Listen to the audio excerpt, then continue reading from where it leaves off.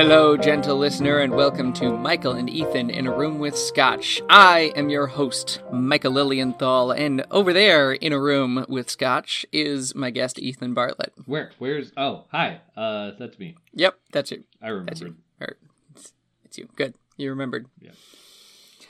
I mean, it's important to know who you are and your identity and all the things about yourself so that there are no surprises. I'm just glad we both did such good physical comedy for that little bit we just did that everyone will definitely see and care about. Oh my goodness, we were so physical and it was so athletic and acrobatic and... Okay, this is a family show, and that's the second episode in a row that I've had to tell you that. Well, and that's yell at your wife so that she comes and reads the rules. This is not my problem. Well, speaking of my problem, hey wife! Rule 1. Once the scotch is poured and the glasses clink, the scotch must not be mentioned at any time. If anyone mentions it, they lose. Rule 2. No one's mother should be mentioned in any pejorative sense or any other sense not directly indicated by the text of the book being discussed. If any mothers are mentioned, the mentioner loses. Rule 3. Ethan must never say the phrase, first paragraph. If he does, he loses. Rule 4. Michael must never say the words vampire, vampiric, or any derivative thereof. If he does, he loses. Rule 5. If anyone has to use the bathroom during an episode, he or she loses. However, this should not stop anyone from doing so because this podcast is anti-UTI. Rule number 6. The wives are entitled to 1 glass of scotch or some equivalent beverage. Rule number 7. If 4 scotch-centric episodes pass with no losses, then everyone loses. And what happens if someone breaks the rules? If one person breaks a rule, they receive a punishment in the form of a verbal stunt chosen by the person who did not break the rule. All that being said, everyone, drink responsibly. Yeah, Ethan. Yeah, Michael. Gentle listener. Oh boy, she gave me a real dirty look on the back end of that one for some reason. I don't understand why. Yeah, I mean... It's okay. I slept on the couch last week. I guess I'll sleep on the couch this week. You know, sometimes that's good for a marriage. Because then your wife doesn't have to listen to you snore. And she can get a good night's sleep. Well. And a well-rested wife is a good wife and a happy wife. And you know what they say, a well-rested wife, happy life. None of that has been my experience. But please no one tell Karen I said that.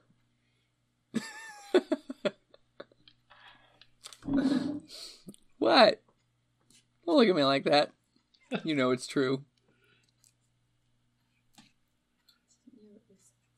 I said a well-rested wife is a happy life. Yes, if I ever say the word wife, you should be suspicious. I know. This is all staying in. Good. Schlank. Roast.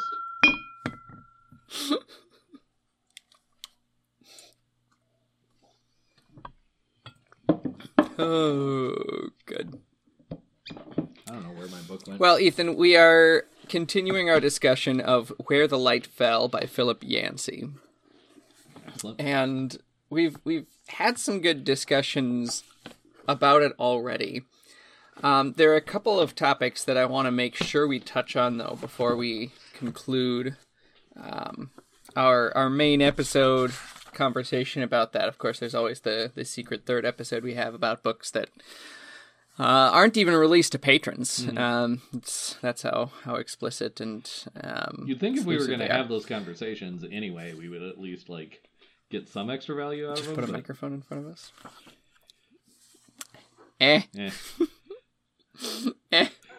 Why would we do that? So, you pointing out the manipulations of memoirs, and I mean manipulations in the neutral sense of the term, just in organizing and selecting and so forth. Reconstructing, whatever you want to say. Right. So if we give Yancey here the benefit of the doubt that he's intending to be honest and present the truth, which I think is a good place to start with him. At least in this narrative itself, he doesn't seem to give any indication that we should take him as an unreliable narrator. Right. Although in terms of being a human being, he is certainly fallible. Right, and I think he'd be the first to admit that. But I do admire the amount of times... Again, in the last episode, we talked quite a bit about sort of some of the chapters towards the end of this book, and in one of his late conversations with his mother, he goes so far as to, like, mention that he, like... She's saying some upsetting things, and he, like, picks up a pen and is, like, trying to write down word for word what she said, and... Right, while he's on the phone with her. Yep. I think that's not the only place where he talks about, like, trying to record certain things, like, as they happen. Right. So. Right. If there is an opposite... Which is just stupendous foresight. Yeah, it is. And also, if there is an opposite of an unreliable narrator, while still, being someone who is human, I feel like his narrator persona in this is probably that. Right. So all that said, I want to point out something that I find just a little problematic. Okay. And I again, in the theme of using the unloaded meanings of words, with manipulations, I want to unload that word problematic, and let it be neutral here. But here's my problem. On page 244, we've been in this chapter before in our discussion. It's the chapter 21, Contact, where he has his conversion experience, again, unloaded with any non-neutral meaning. But at the top of 244, he's talking about his wife, who in the narrative is not yet his wife, Janet, and says, Janet gets painted with the same brush. She is the only woman in her dorm not assigned a roommate, lest she wrongly influence some impressionable young soul. Now, here's the thing, Ethan. That's on page 244. Go back to page 239, where in the first full paragraph, we read, that winter the campus receives a rare snowfall. Janet, reared in the Amazon jungle in South Florida, has never seen snow. She rushes out of the dorm in her bathrobe, no doubt breaking a rule, and her roommate snaps a photo that catches her in unimposed ecstasy. Now, this could be, there could be manifold explanations for this discrepancy. That she is not assigned a roommate, because if she were assigned a roommate, she would influence somebody, whereas previously she was assigned a roommate. I think the easiest explanation for this is in one year she had a roommate, and then they're like, oh no, you're a problem, next year you don't get one, is probably the simplest. But I don't want to just gloss over this because of, first of all, the fact that on page 244, this comes in that chapter, Contact, where he starts seeing things in a new light, where we have this tectonic shift in his character. And he's been feeling this presence stalking him and is ready to pounce. But then in page 239, in Tremors, chapter 20, which these two... things 5 pages apart are yet in 2 different chapters. That paragraph comes right after Janet has quoted Walt Whitman. Do I contradict myself? Very well, then I contradict myself. I contain multitudes. I find that to be a little bit coincidental. Again, could be chalked up to a complete coincidence here. I was trying to find it as well, where he... just in kind of an offhanded way refers to the Bible as a book that contains contradictions as well. It's not particularly close in proximity to this, but, it's one of those things that is very common to be pointed out, where people are like, oh, the Bible contains these contradictions anyway. And so, we can debate that, but that's not the point.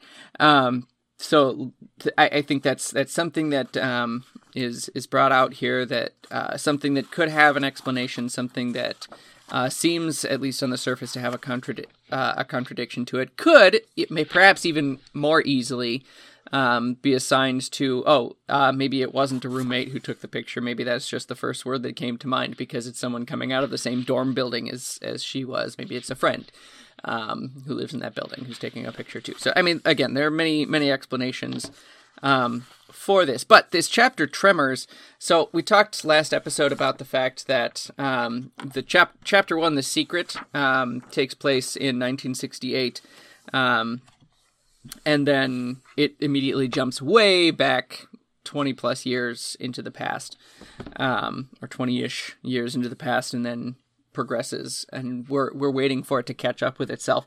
I think in or around chapter 20 is where it catches up with itself. Right around this time where this snowfall happens. Not exactly that the seasons don't match up there, but around that time where the picture that the roommate takes is taken.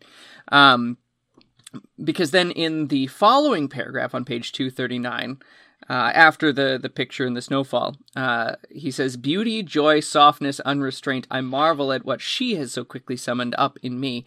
Hesitantly, I bring up stories from my past, stories I have never told anyone, life in a trailer park, my deliberately broken arm, the turtle episode, my racism, mother's split personality, Marshall's mental breakdown." And he goes on to describe their blossoming relationship here.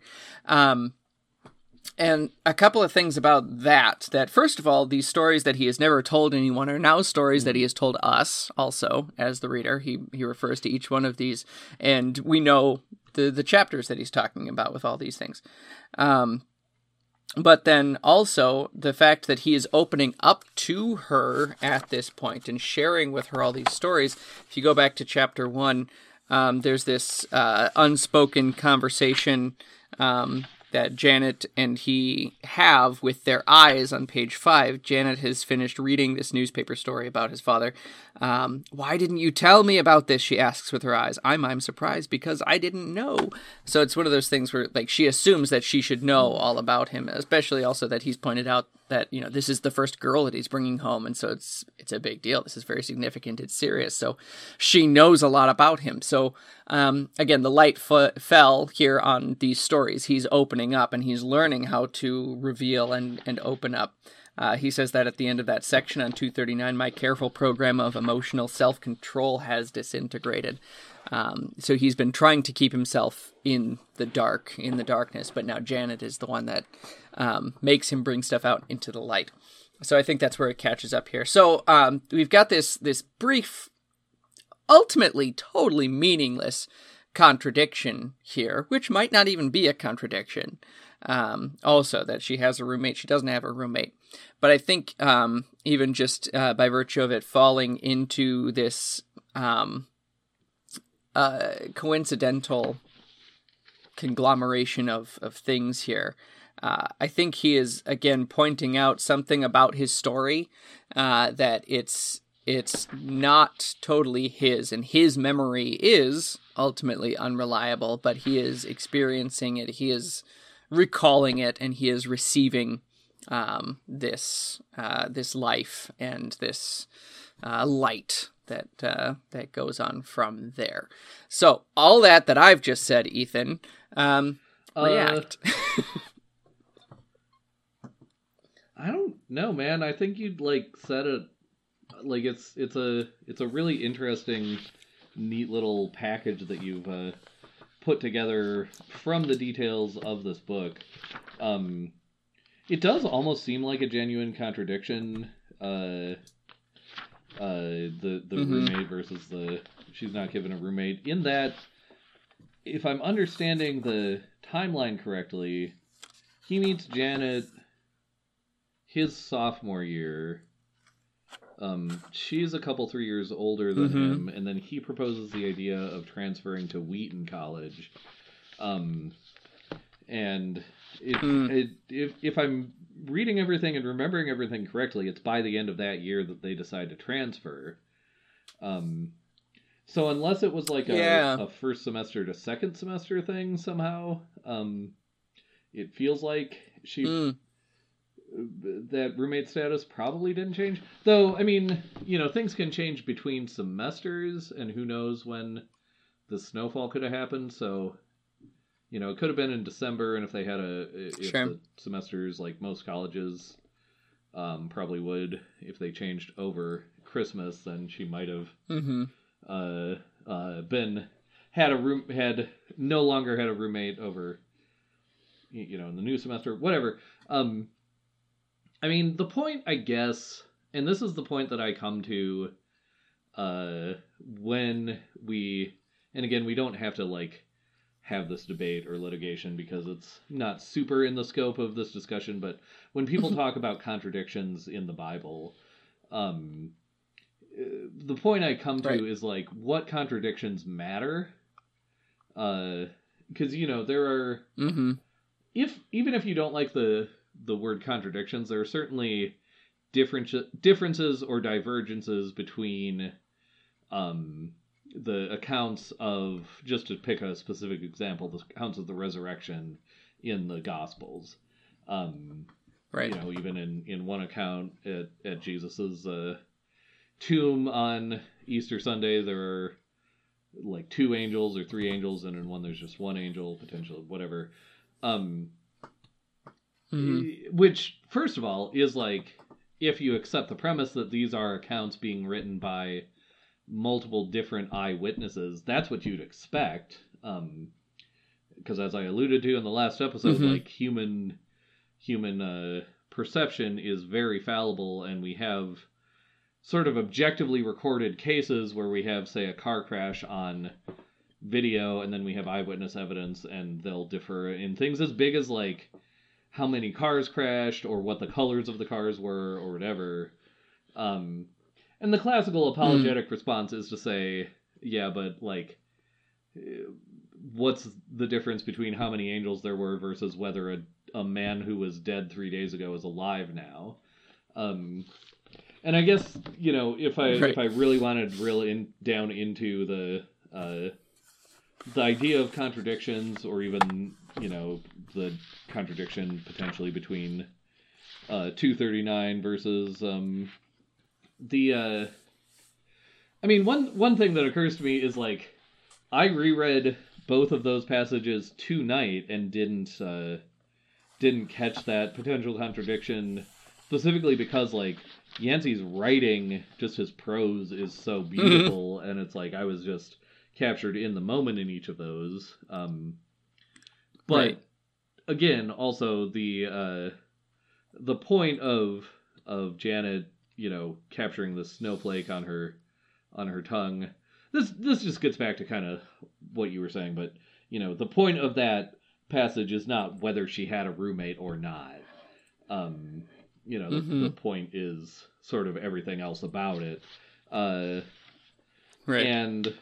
again, the point of 244 is more about whether she had a roommate, but even if he got that wrong somehow, or if that could be proven against him, the point still stands that because of their personalities, they probably were outcasts and pariahs, to some extent in this setting.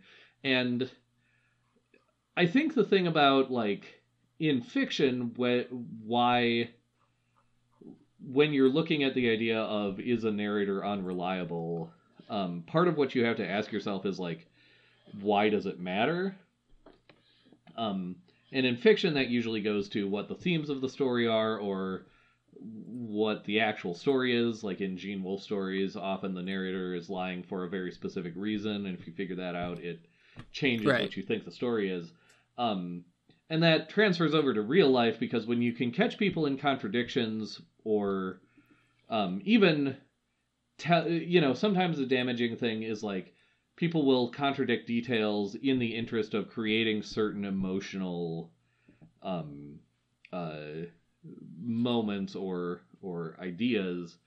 And if there is a contradiction here, I think that's probably where this lies, is that Yancey's writing to the emotion of a scene and not the sort of nitty-gritty details, but again, I sort of like you said, I don't think it matters to these scenes and the way he's using them in the way that it would if he had some kind of vested interest in,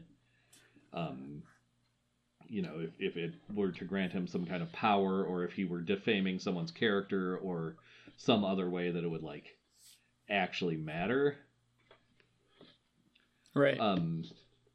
But that said, like, to me, that feels like me reacting to the least interesting part of what you were just kind of saying, and I really like sort of the set of connections that you've drawn.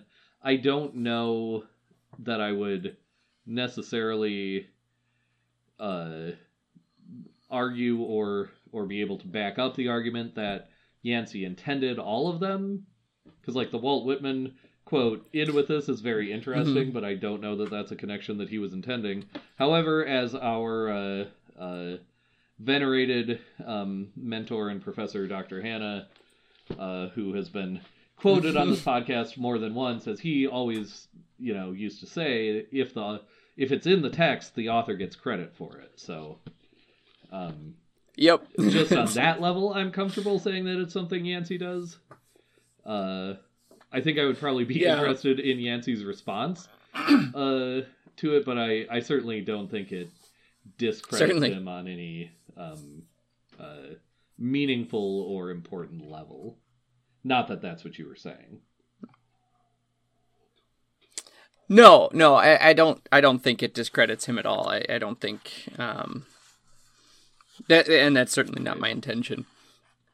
I think more than anything, perhaps if it were to discredit him, I think that would be Yancey's intention, basically. That, like, discredit me, because it's the same sort of thing where talking about that reinterpretation of the parable of the Good Samaritan, where he's trying to, or he's been taught to put himself in the place of the Good Samaritan and love his fellow man, and he's like, no, I can't do it, and I don't care, and I hate everybody. But then it's shifted, and so it's like, no, don't worry about you. You're not the Good Samaritan. Jesus is, and so having that shift, which does completely rock him and remove him from the center of the universe, so to speak, is ultimately for his benefit. I think that's the most interesting, if you're giving him credit for this very subtle, detailed way to contradict himself.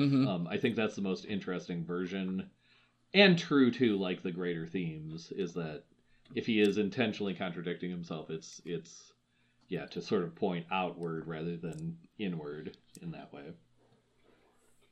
Right. But, again, we might also be making a mountain out of a molehill. I think we certainly are, one way or the other, but, too.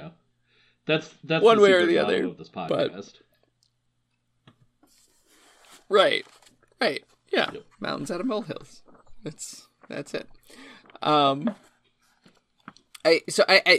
There's a scene, and I don't know if it's necessarily directly related, but thinking about the craft, and certainly inserting a minor contradiction into the narrative would fall under craft as well.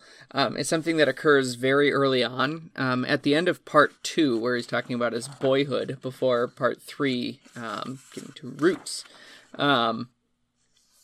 The last chapter there, chapter 9, trailer trash, there's this moment, and this ties in with the image that you were keying into last episode, Ethan, that of the walk through the woods, because there in his boyhood he starts discovering walking through the woods, and gets a lot out of that.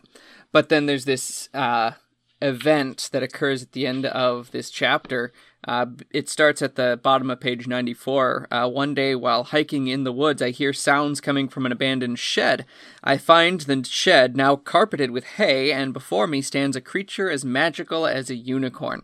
So here he meets this tiny horse, and Gus, the man who takes care of him, and he speaks through this hole in his neck, in a device that's there. The Shetland pony, whose name is Tiny, and he comes and takes care of her and feeds her a carrot or an apple, and that's like this little moment of delight that he has in his boyhood, that he gets to come back to again and again, and it's never returned to, which again, to make this odious comparison between memoirs and novels. In a novel, you would almost have to. You not necessarily. There could certainly be situations where you wouldn't have to, but it feels like the sort of thing you would have to refer to in one way or another, or at least explain why it didn't come again. But here you get this image for less than a full page, that seems so impactful for him, and then it's gone, and it doesn't come back again. And it's again one of those things that and this is how it ties a little bit into the at least seeming contradiction we were just talking about, is that it connects with this idea of how memory works. That here's this image, and maybe this is really all he remembers about this, and like maybe a few snatches here and there of brushing Tiny or giving a carrot or something. But ultimately, this is it. This is all he remembers about that, and the rest of it has fallen away. But it still remains in his memory as something that is impactful to him. And maybe he doesn't even know why necessarily, except that it had an impact. Which is again, I think, tying back to this theme that he has in this memoir of the received life theme, that it's not his story, except that he's the one living it. It's something that's given to him, and there's meaning here, and he doesn't necessarily have the full picture of it yet. So what is it? And there's this joy in the midst of being trailer trash as a boy, and he's got this secret that it's not insidious, it's not a dark secret, it's actually a pretty bright secret that he gets to keep for himself. I don't know. Did that strike you at all? I mean, I didn't really register that scene as particularly impactful until you talked about it just now. But the thing that strikes me, and it has to do with other territory we've covered, I think both in this and the last episode, but just the idea that a really good writer, and maybe especially a really good memoir writer, to some extent is working in fractals, where a fractal is something that is a very large structure that is built out of very small structures that have the same structure. So you have, in screenplays they tell you that you have a beginning, or an inciting incident, a rising action, a climax, and a denouement over the course of the screenplay, but every scene also has that structure. And I think this scene is a really good example of that kind of idea in a much more subtle and frankly interesting way. In this, this little scene contains a lot of the themes and a lot of the through lines of this book, while also still being just sort of something that happened to Phil Yancey in his childhood, or that happened to him at this point in the story.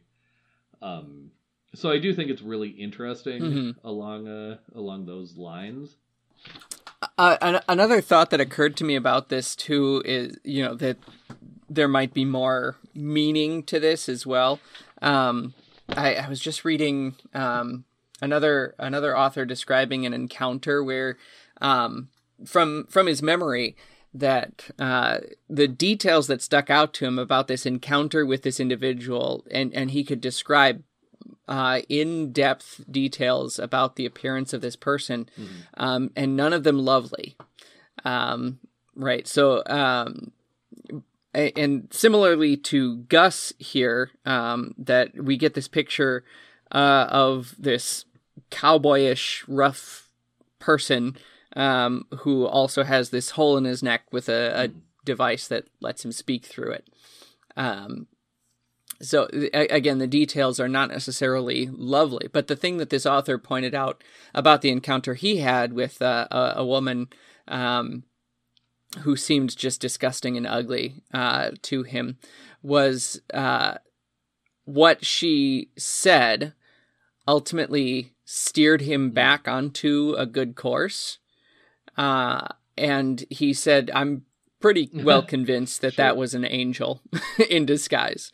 And so, Yancey never says anything explicit like that, but just the way Gus here kind of appears on the scene and vanishes, it is angelic almost, where you've got this figure who comes out of nowhere and steers him in a way that brings light and joy into his life and then is gone.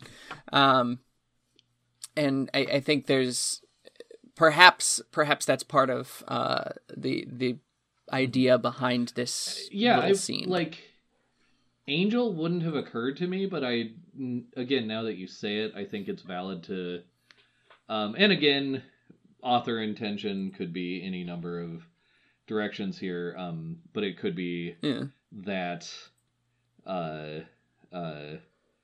Yancey is borrowing some of the energy or the idea of an angelic being, without kind of naming it and without necessarily claiming that that's what's happening, that this character had an angelic function. Because again, it sure, it almost has the feeling of the references to Christ as a priest of the order of Melchizedek, and that if you trace that back into the was Old the other thing I was going to say. Like Melchizedek, this order like comes out of nowhere and seems to have almost again like an angelic appearance in the sense that it like almost beams down into the text from nowhere, does this very good thing, and then beams back out again, or at least kind of disappears. Right. Yeah. Right. Yeah, and that's very much in line with what we have with Gus here. Gus and his Shetland pony, Tiny. Yeah. It feels like foreshadowing in a sense. But again, the other thing it reminds me of, just thinking of other memoirs that I have read, including Hannah Pittard's "We Are Too Many," that again comes up because I literally just read it, not on purpose for this record, but I'm not sorry about it. But a common technique in memoir, especially the more sort of experimental ones or the like literary ones, if you think of like creative nonfiction that would come out of an MFA in creative writing, tend to be much more fragmentary. And as I mentioned, I think last episode, they also tend to be much more, the timeline tends to be much more convoluted, where you're starting somewhere and flashing forward and flashing back and flashing forward and flashing back. But one technique that memoirs like that will often do is to take some scene that's like very far in the future of the main story that's being told, and like doesn't explicitly spell out how it's related to the story, like in sort of a plot way, but it's like self-contained within it is all of the themes that are going on, or something like that. And on a surface reading, this feels a lot like that as well, where it's like, again, thinking about like what details do you include in a book like this? What do you sort of pick out from all of the many, many details of a life? It's like, yeah, I don't know. It feels like something like that, where it's like associated by virtue of theme and perhaps foreshadowing. Sure. And but again, go ahead, sorry. Well, thinking about that idea of theme and foreshadowing, I think there's something to that with this event as well, that after this initial encounter with Tiny and Gus, he says, "From then on, I keep a carrot or an apple in my pocket, and as soon as school lets out, I head for the shed. I comb Tiny, walk her around on a leash, and never tell a soul about her." And so I think what's being framed there is this relationship that he has with Tiny, and what he's describing is what he's doing for Tiny, right? That he comes and he feeds Tiny, he takes care of Tiny, he walks Tiny around, but the ultimate meaning of this encounter is what he gets from Tiny. So it's right here in this very childish sort of encounter, the exact same interpretive gloss, so to speak, on the parable of the Good Samaritan, right? His conversion experience, with scare quotes, that, he has been trained then to emphasize what he's doing, what he needs to do, what he needs to give to others, when in fact, the point that's being given to him is what he's receiving, what's being given to him out of all of this. And that's the ultimate meaning behind all of that. And that thought just occurred to me as we were talking about this and looking at it again. Sure. But take that for what you will. Right. I think there's, I haven't talked a ton of theology on our podcast in general, and this book seems almost like you're trying to force it out of me, Ethan. But to be like, I want you to say whatever you were going to say sure. Anyway. To be fair, what I wanted to do was like force you to read this book and see what happened. Sure. Because I knew it could be theological, or I knew it could be, other things. So this was mostly just me sort of throwing spaghetti at the wall that is you and seeing what stuck and what you allowed to fall to the floor. Gotcha. All right. Well, my favorite things to do both literally and metaphorically. Just throw spaghetti at me. Yeah. Yeah. Well, I think that to put that theologically in terms that Yancey himself never uses, it's looking at the concepts of justification and sanctification, which are like classical Lutheran order of salvation and such. The justification is the reception of the salvation, and then the sanctification is the outpouring thereafter. That so essentially, in other simpler terms, it's justification is Jesus saving you, and sanctification is good works or other things that follow from that. Right. And I don't know how Yancey feels about those categories or those terms or the concepts at all, but that seems to tie into this experience with Tiny, that, having received this secret, then he responds by providing the food, the fruits, the carrot and the apple and the brushing and the walking for Tiny, right? And then you can see that change in his life after his conversion, that after he sees Jesus in the Samaritan, who comes and takes care of him, who he recognizes now as the neediest of all, that the thing I'm noticing is right after that, chapter 21, where he has that contact, chapter 22 is Marshall. So he receives it and then has to turn around and share it and do those good works and help someone else. And so he starts talking about Marshall and gives Marshall's story. Narratively speaking, what that does, we talked about how we've got this climax of the conversion experience, and then we expect the denouement that we don't ever really get.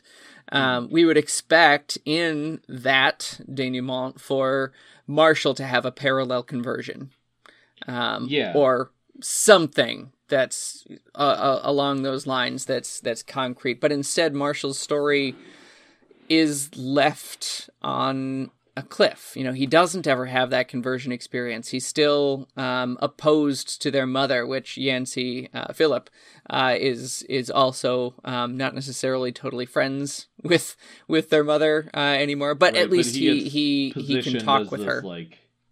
He also gets positioned as sort of the mediator, man in the middle. Sort of probably can see both sides, right?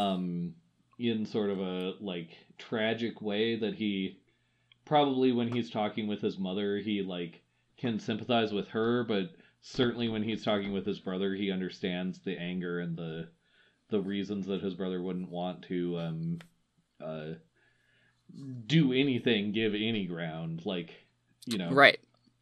I don't know if it's just because I'm an oldest sibling or from the Midwest or who I am as a person just generally, but it's I've been in that kind of, maybe not quite that dramatically or traumatically, I guess, but I've been in that kind of position of being in between two parties who both have their reasons for being angry at the other one and kind of being able to see both sides. Sure. But I do also want to say that the stuff with Marshall, well, it's sad and it's tragic in some ways. Also, I think sets this memoir apart from a lot of quote unquote Christian media. Specifically for the reason that you just said, in that the fact that Yancey lets Marshall's story be such a big part of this narrative without trying to massage it into something that would fit his ideology or his desires even more closely. Because I think there is a lot of certainly Christian fiction media, whether film or written fiction, and even unfortunately Christian nonfiction that would violate that idea altogether, because especially Protestant Christian narrative tends to be very uncomfortable with ambiguity and with tragedy. And what Protestants have tended to do historically is try to mold narratives into being very victorious and very neat. And I think that the fact that Yancey completely resists that and does the opposite may have to do with the fact that this memoir was not just covered and did not just sell well in the Christian world. Yancey was featured on CNN and on many other platforms that aren't explicitly faith-based at all, but were engaged with this book and with the story it told.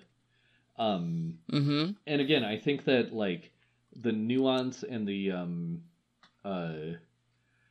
willingness to grapple with the facts of real life that are not always neatly packaged to parallel the narrative of a religious faith, the fact that he's willing to engage with all of that ambiguity and include it in his book, I think is probably a big part of why he, both with this book and with others, has appealed to audiences who are not traditionally consumers of religious material. Right. Well, part of what he and his brother are traumatized by is this concept of the and I'll capitalize each word, victorious Christian life, right? That term gets brought up a couple of times and thrown out there, which, if I'm going to bring in my theological hat into this, that's the Theologia Gloriae versus the Theologia Crucis, which is the theology of glory versus the theology of the cross.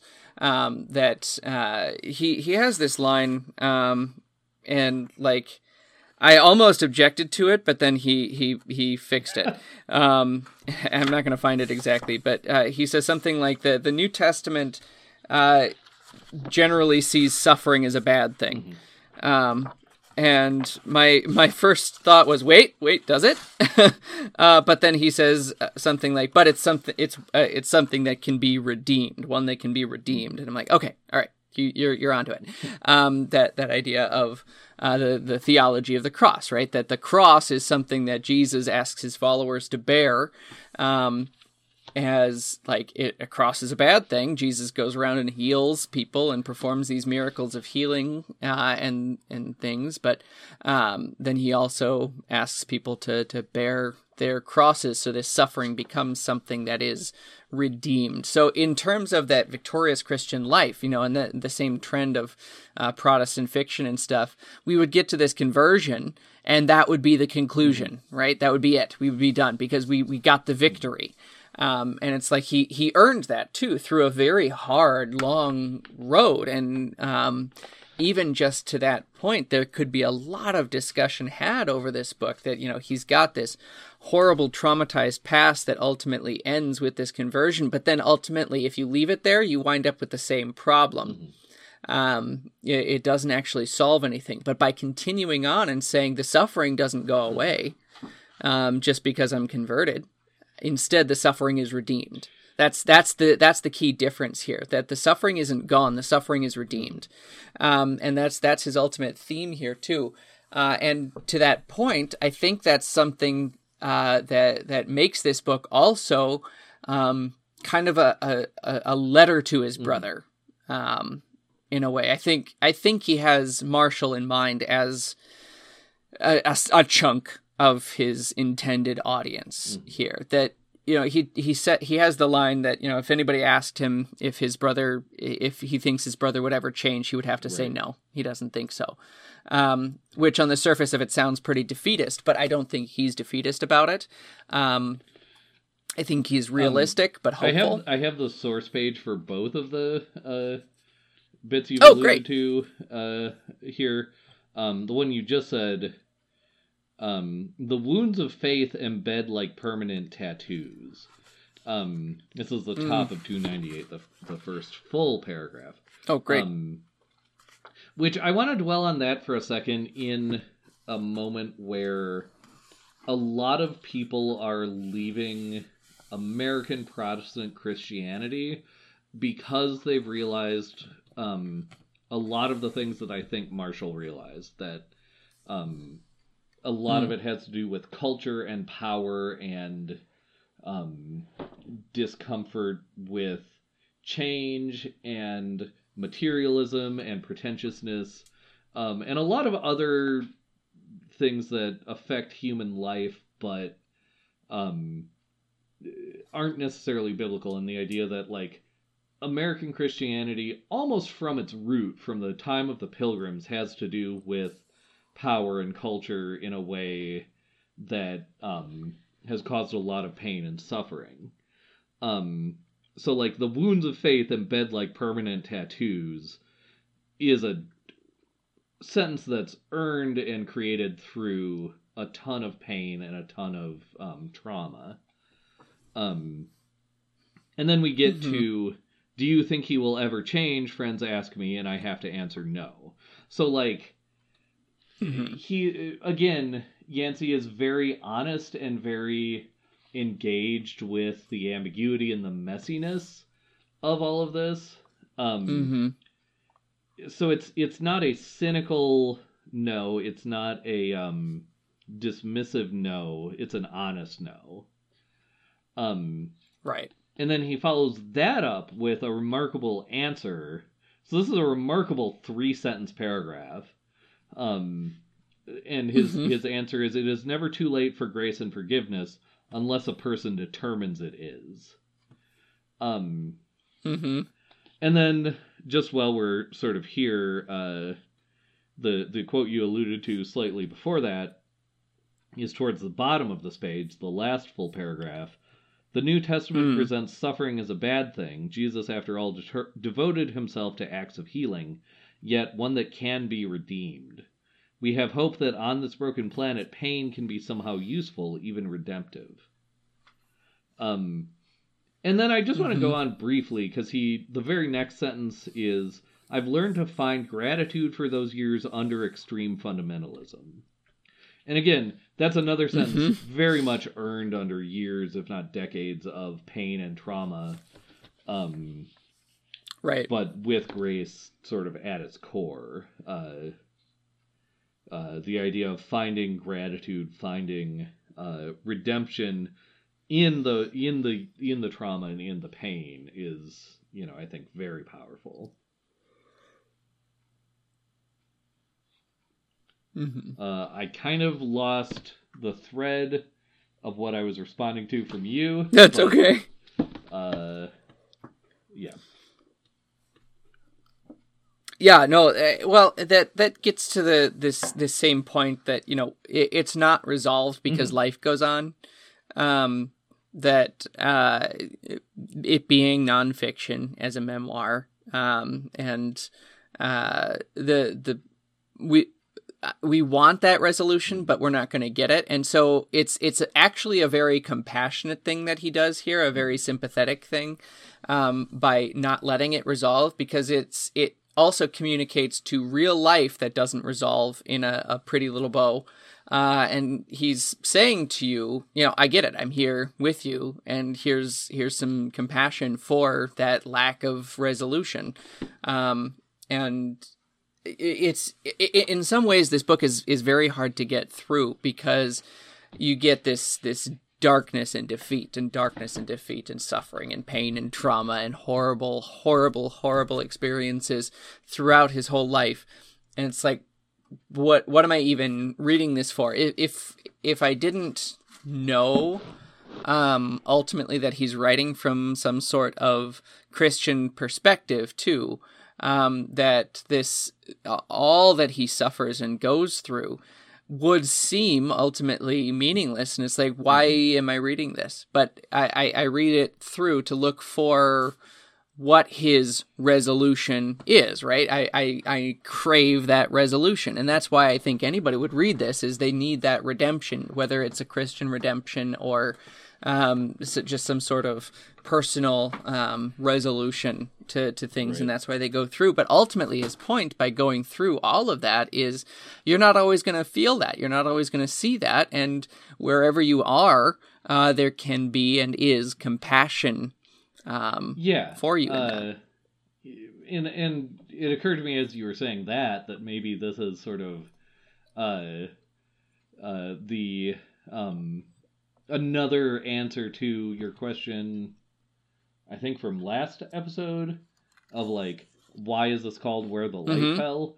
That maybe part of that titling is literally just giving you a hint through some of the darker portions of this book that, like, there is a place where the light fell. Like, this is where we're going. So, like, stay with me here.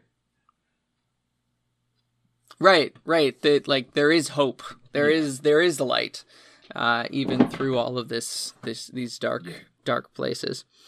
Yeah.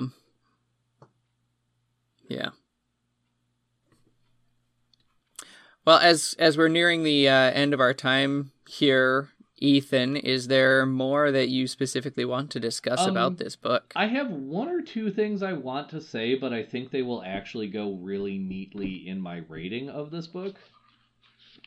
So... Oh, good. Yeah. Save it for that. Yeah, exactly. All right. Well, then, now concluding our discussion of the book, Ethan, this is also the conclusion of our 4th episode in drinking the Shieldaig Speyside 12-year single malt Scotch whiskey. And having like had a like really sort of in-depth discussion about numinousness and God and theology and suffering and redemption, let's do a real silly bit here, please. And like I'm being somewhat sarcastic, but also if we don't do one, I might cry. So like, I do need this. Good. Yes, we need this. So I submit to you, Ethan, that since no one has broken a rule, and that means that we both lose and we both broke a rule. Let me see.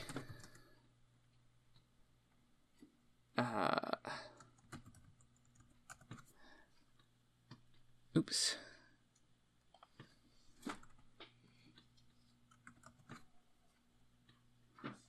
Oh, I'm trying to find... I would like to do a Shakespeare race, if you will.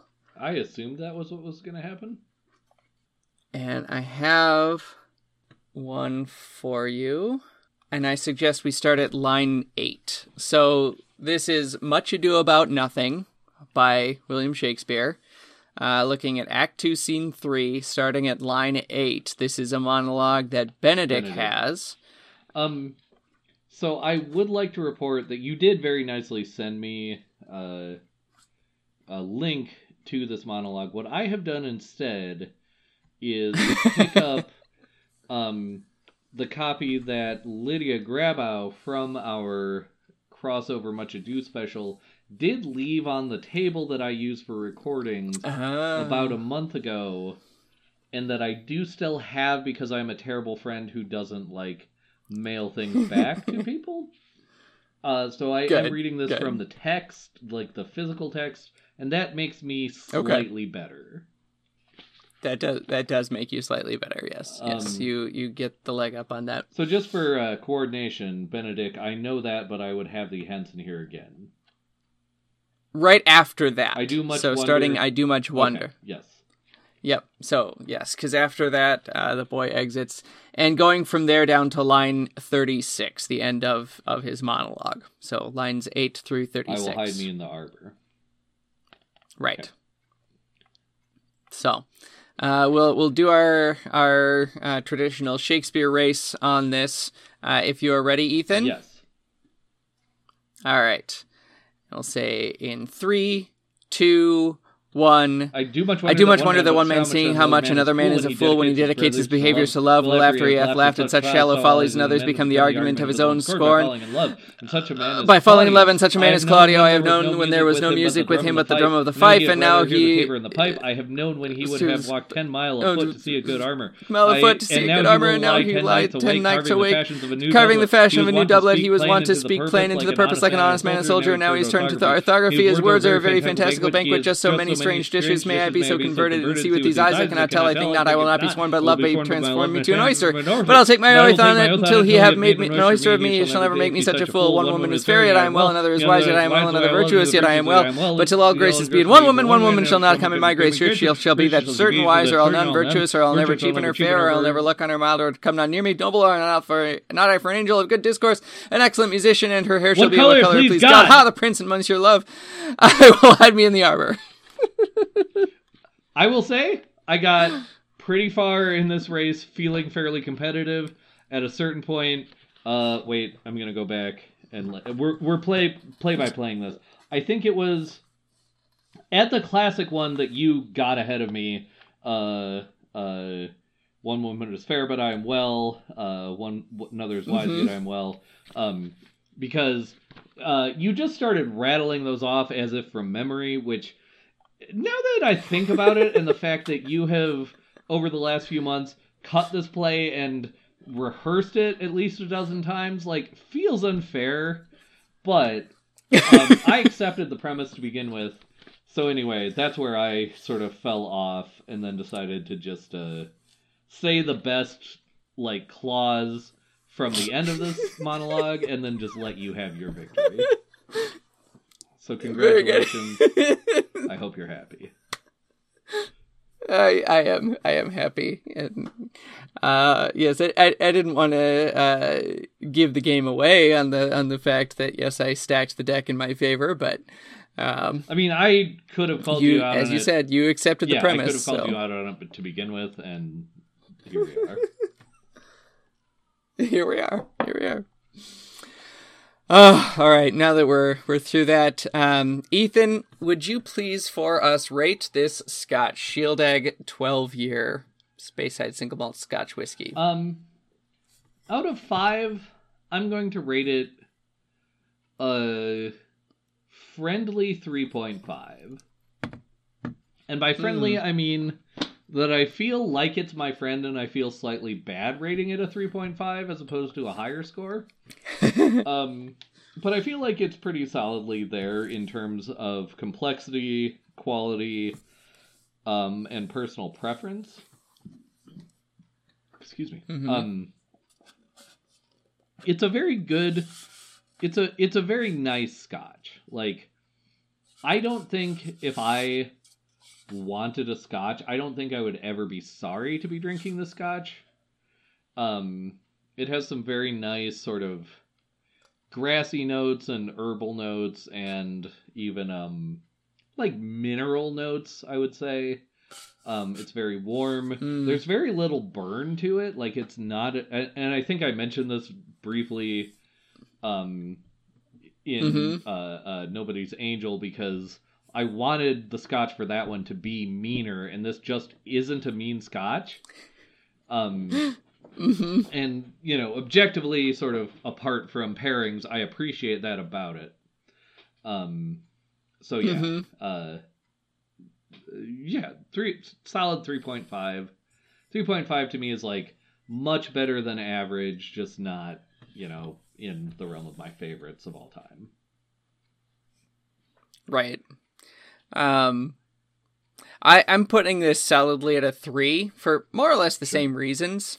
If I saw this at the liquor store and their selection was such that nothing else was really standing out to me, I would not have a problem choosing this Scotch. Like you say, it is very friendly. It's inoffensive. It's very sweet. I shouldn't say very sweet. It's sweet. I wouldn't say very. It's got some fruitiness. Not very. But yeah, it just seems mellow and like I could relax with this Scotch. If I want to have a real conversation with a Scotch, this one isn't going to be a good conversationalist. It's interesting. It's the Scotch you want as your bartender, but not as your best friend. Yeah, that's about right. Yep. So that's where I'm sitting with this and this one here. I like what you said about the mineral notes. That's something that I didn't I couldn't quite nail down. But yeah, for sure. I think you're right on with that. So good. Well, what about the book, Ethan? Bye. You didn't even let me give you the scale. Sorry. I got excited. All right. So yes, on this scale of buy, borrow, or forget about it, you say buy. Bye. Yes, thank you. Explain yourself.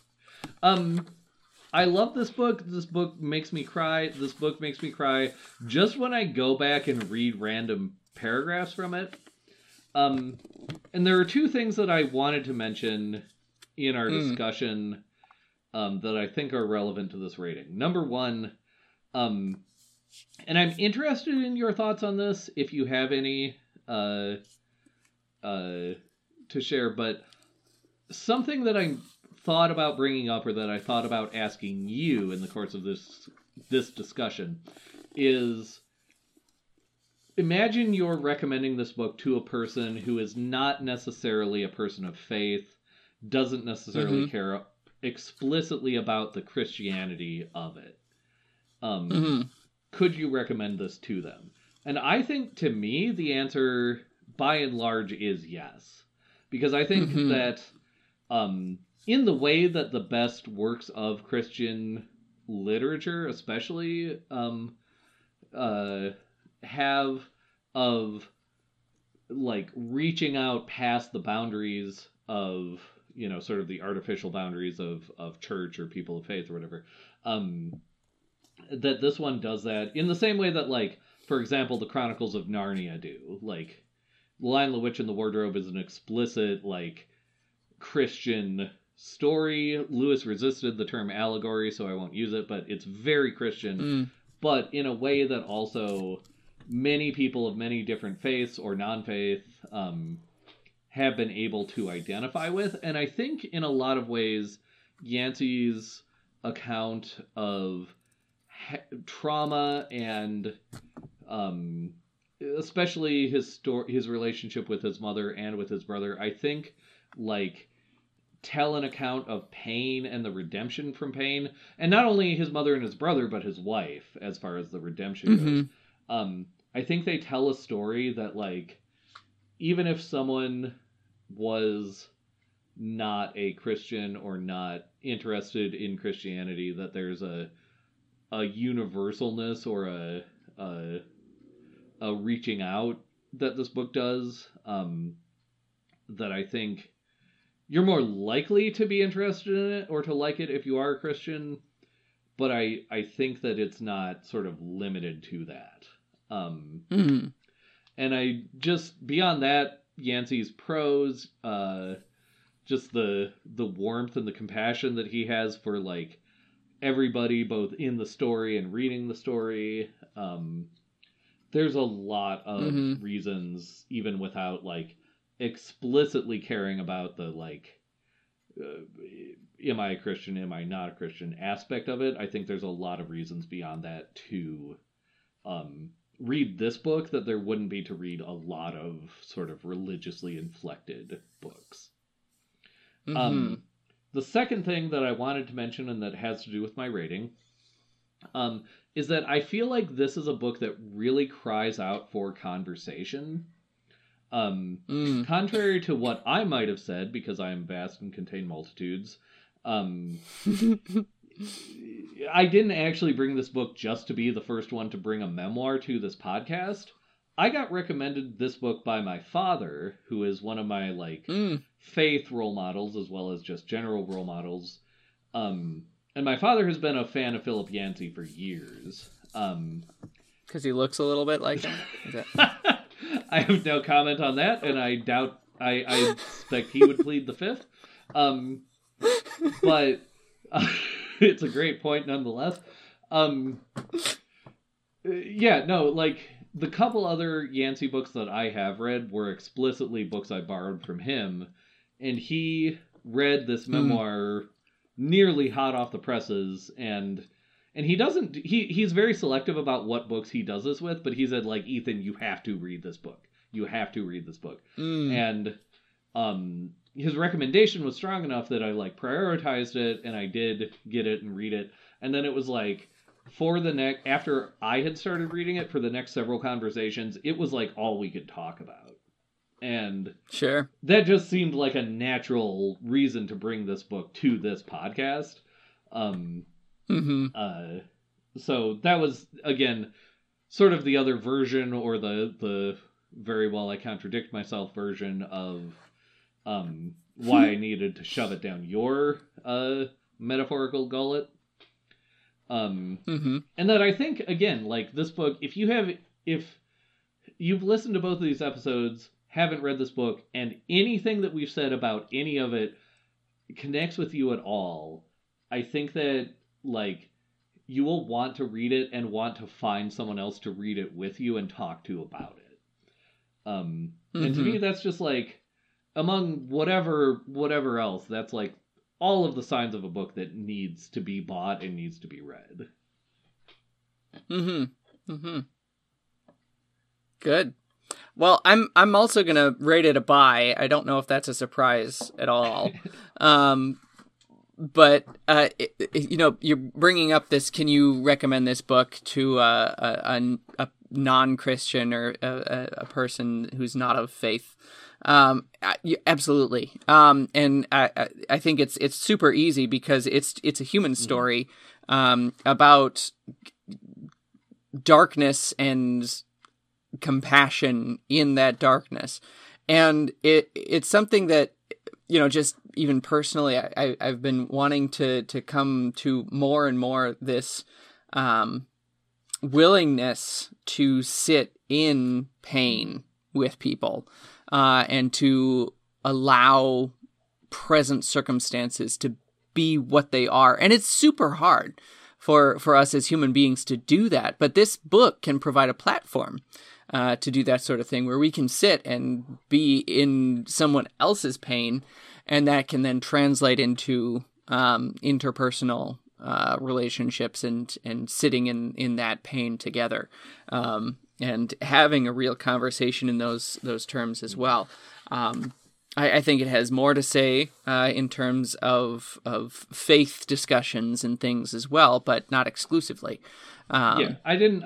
Just by virtue of it being a so open and honest conversation about this human being's experiences in life and beliefs, and how honest he is about who he was and how he can describe himself in such terms that you are simultaneously revulsed by him and also have compassion on him. The narrator himself, like there are times when he's describing his younger self, it's like, I hate this person and I love this person. Which is a process that we all go through, right? Like, right. I look back exactly.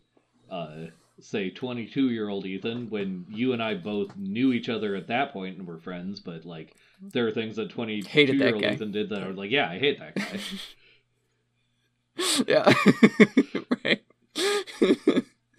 Yeah, but no, so it being so relatable and also having some immense use to it, I think it'd be easy for me to recommend to literally anybody. Yeah. And I just wanted, like, you reminded me that, like, I didn't want to say that I don't want to exclude the idea of the faith aspects and the theological aspects. I just think that sure, you can recommend it on both levels or both sides for sure. Right. Well, what about the pairing, Ethan, between the Scotch and the book? For Shieldaig, 12, and Where the Light Fell, perfect match, pretty good match, slight mismatch, or total mismatch? I'm going to say pretty good match. Much more so than, again, with Nobody's Angel, the last book we drank the Scotch with, because, as I mentioned in my Scotch rating, like, this Scotch feels fairly friendly and fairly warm and nice, and it feels to me like the impression I would get of Philip Yancey, like, if I just hung out with him for an evening. The only reason I say pretty good match rather than perfect match is that, like, as we sort of both alluded to, this isn't the most complex Scotch, and I feel like Yancey, if you were going to do a perfect match, he deserves a much more intelligent and complex Scotch than this one is. Yeah, I hear you. I'm going to go a step the other direction and say a slight mismatch. I think it is just... I can't think of a better way to say it than too vanilla. It doesn't for the contain book. Enough multitudes. It doesn't contain enough multitudes, yes.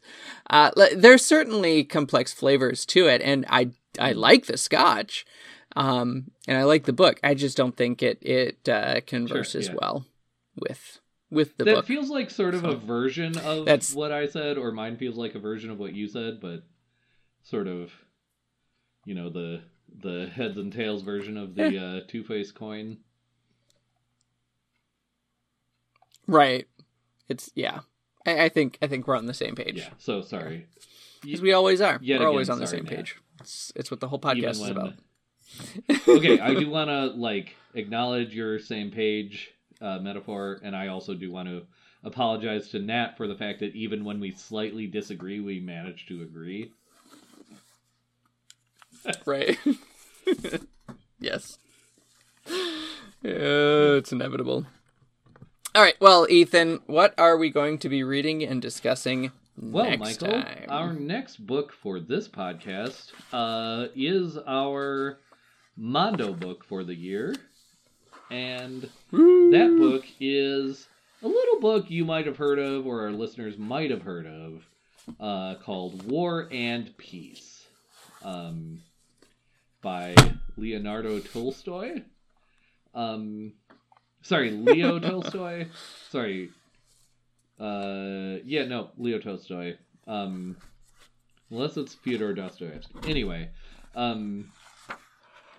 we will, I assume, both be reading. Is that racist? I have no comment on that. I was going to say we will, I assume, both be reading it in English translations. But yes, we are both going to be we are going to be reading War and Peace. Pretty big book, pretty long big book for us to be talking about for 4 episodes instead of 2. Right. Yes, and I think we're probably going to be reading different translations of this. My copy is a translation from 2007 by Richard Pevere and Larissa Volokhonsky. And I have read it before, and they have in their introduction some of their translation philosophy, which is pretty interesting and pretty cool. So I'll probably refer to that a little bit when we discuss the book itself. But yeah, you are reading a different translation from me because I am reading the one... 2 translators. So I'm reading the one that was originally produced in... trying to find it like in real time. Here we are. So I'm reading a version of a translation originally produced in 1923 by a British couple named Aylmer and Louise Maud, that was then revised and updated in this century in 2010 by Amy Mandler. And basically the Maud translation is considered one of the classic translations. This couple knew Tolstoy, and their translation is considered very beautiful and very has a lot of fidelity. And then Amy Mandler came along in the 21st century and just sort of, I think she knows Russian and was working from the original, but updated the Maud translation to more of a 21st century audience. I have read War and Peace before, and I believe I read the Constance Garnett version, which is another kind of solid... I'm sorry, no, I've read the Anthony Briggs translation, which is another sort of, from what I can tell, considered kind of a good beginner translation. So, yeah, fair. With all that very interesting translation talk, that's our introduction of War and Peace. Excellent. And so read along with us, gentle listener, and contact us on our website and through our various social medias. And until next time, just remember, it's our party, and we'll cry if we have to read War and Peace. And we do have to, so we will cry. We do.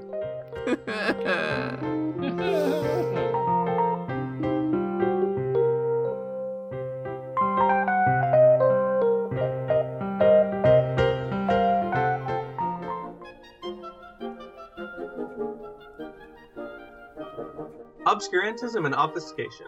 Orally observed, gentle listener. Gentle listener. Gentle listener. Gentle listener. Obviated objects of oblivion. Obambulating about. Offered unto you. Offered unto you. Offered unto you. In the Tapestry Radio Network. TapestryRadio.org. From our fancy to yours.